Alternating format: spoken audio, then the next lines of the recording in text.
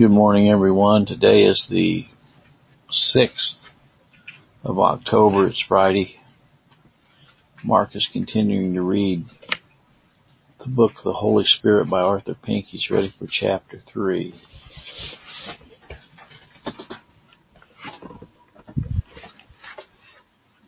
The Holy Spirit, the deity of the Holy Spirit, chapter 3. Last chapter we endeavored to supply from testimony of Holy Spirit a holy writ abundant, clear evidence the Holy Spirit is a conscious, intelligent, personal being, our present paper concerns nature and dignity of his person. We sincerely trust that our present inquiry will not strike our ears as being a superfluous one. Surely any mind, is impressed with a due reverence for the subject we are upon, will readily allow that we cannot be too minute, particularly in the You're going to have to read louder.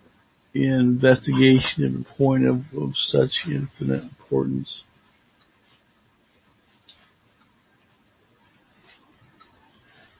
While it be true that almost every passage which we brought forward to demonstrate the Spirit's personality also obtained decisive proof of his Godhead,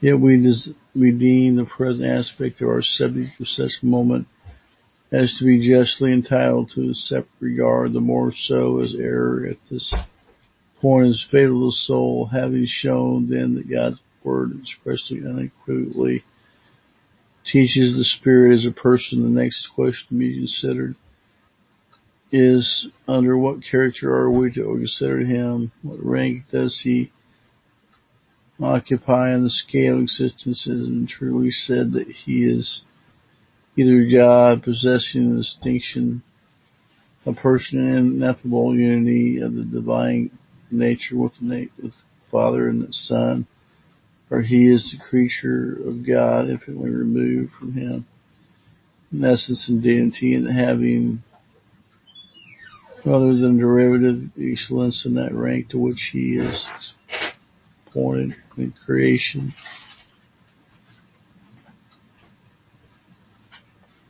There's no medium betwixt the one and the other, nothing intermediate between the Creator and the Creator can be permissible, so that were the Holy Spirit to be placed atop of all creation, even high above highest angel, as that angel transcends that the lowest reptile of animated life, the chasm would be still infinite. He who is infinite, emphatically called the Blessed Spirit, would not be God or Hawker. And now be our endeavor to show from the word of truth that the Holy Spirit is distinguished by such names and attributes, that he is endowed with such a plenitude of derived power, and that he is the author of such works as to altogether transcend finite ability, and such as can belong to none but God himself, however mysterious and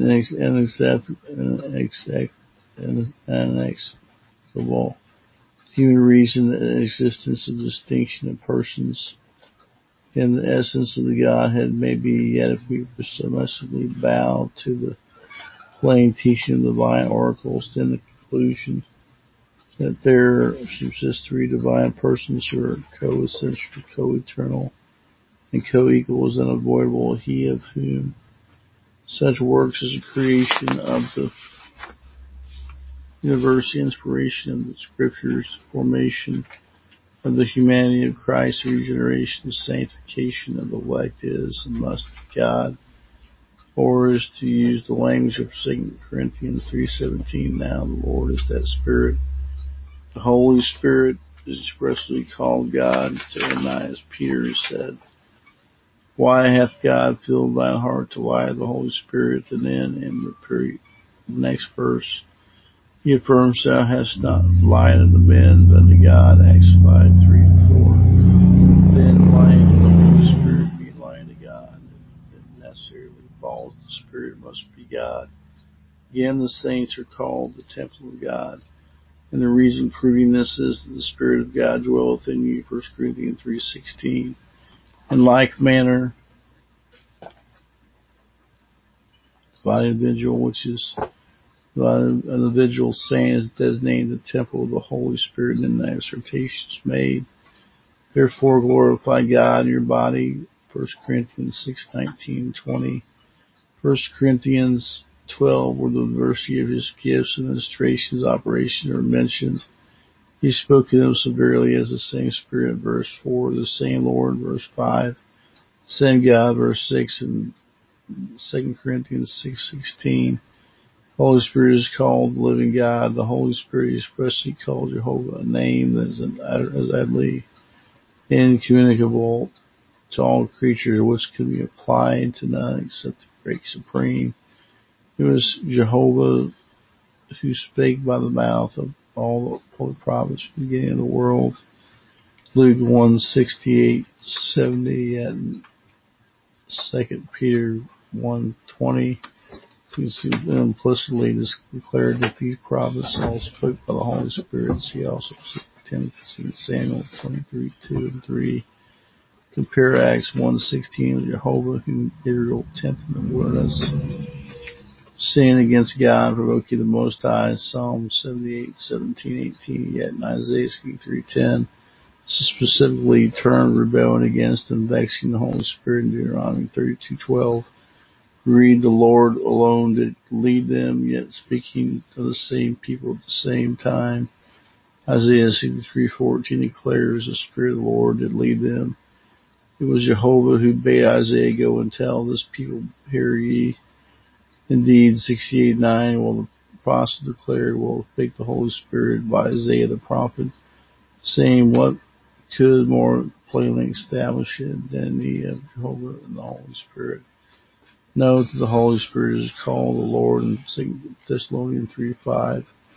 Perfections of God are all found in the Spirit. By what is the nature of any being determined but by its properties? He possesses the properties peculiar to danger of man is highly esteemed one. So he who possesses the attributes or properties which belongs alone to God must be considered and worshipped as God. Scriptures very clearly and abundantly confirm the Holy Spirit is possessed of the attributes peculiar to God. Ascribe to him absolute holiness, as God is called holy, the Holy One being therein. Ascribe by that superlatively excellent property of his nature, wherein he is glorious in holiness. Exodus 15:11. So is the third person of the Trinity, designating the Spirit of holiness. Romans 1:4 denote the holiness of his nature and indeed of his person. The Spirit is eternal. Hebrews 9:15. He is omnipresent. Whither shall I flee from thy Spirit? Psalms 139:7. He is omniscient. See 1 Corinthians 2:10-11. He is omnipotent, being turned the power of the highest. Luke 1:35. See how I got 2:8. Compare Isaiah 40:28. The absolute sovereignty and supremacy of the Spirit manifests as God has in Matthew 4:1. We are told that when Jesus led up with the Spirit in the wilderness, the divine person had the right to direct the mediator, to whom God would the Redeemer have submitted. In John 3:8, the Lord Jesus drew an analogy between the wind which bloweth where it listeth, not being at the disposal or direction of any creature. Imperial operation of the Spirit in 1 Corinthians 12:11 expressly affirms the Holy Spirit has the distribution of all spiritual gifts, having nothing but his own pleasure for his rule. He must then be God over all, blessed forever. Acts 13:2-4. Find the Holy Spirit calling men into work of the ministry, which is solely a divine prerogative, though wicked men have abrogated unto themselves. These verses it will be found that the Spirit appointed there were commanded to be set apart by the church and sent them forth. Acts 20:28 is a plain declared the Holy Spirit set offers over the church. The works described the Spirit clearly demonstrate His Godhead. Creation itself is attributed to Him no less than the Father and the Son. With the Spirit He hath garnished the heavens too. 26:13 the Spirit of God hath made me. Job 33:4. He is discerning the work of providence. Isaiah 40:13-15. Acts 16:6 and 7. All Scripture is given by inspiration of God. 1 Corinthians 3:16. Source of which is the Spirit Himself. 2 Peter 1:21. Humanity of Christ was miraculously formed by the Spirit. Matthew 1:20. Christ was anointed for His work by the Spirit. Isaiah 61:1. John 3:34. Miracles were performed by the Spirit's power. Matthew 12:38. Was raised from the dead by the Spirit. Romans 8:11. Who but a divine person could have wrought such works as these? Reader, do you have a personal inward proof the Holy Spirit is none other than God? Has He wrought in you that which no infinite power could? Has He brought you from death to life, made you a new creature in Christ, pardoned you, living faith, filled you, told longings after God? Has He breathed into you the Spirit of your heart, both the precepts and promises of God? If so, then these are so many witnesses in your own bosom, the deity of the blessed Spirit. Next time, reading chapter 4, the title is the Holy Spirit.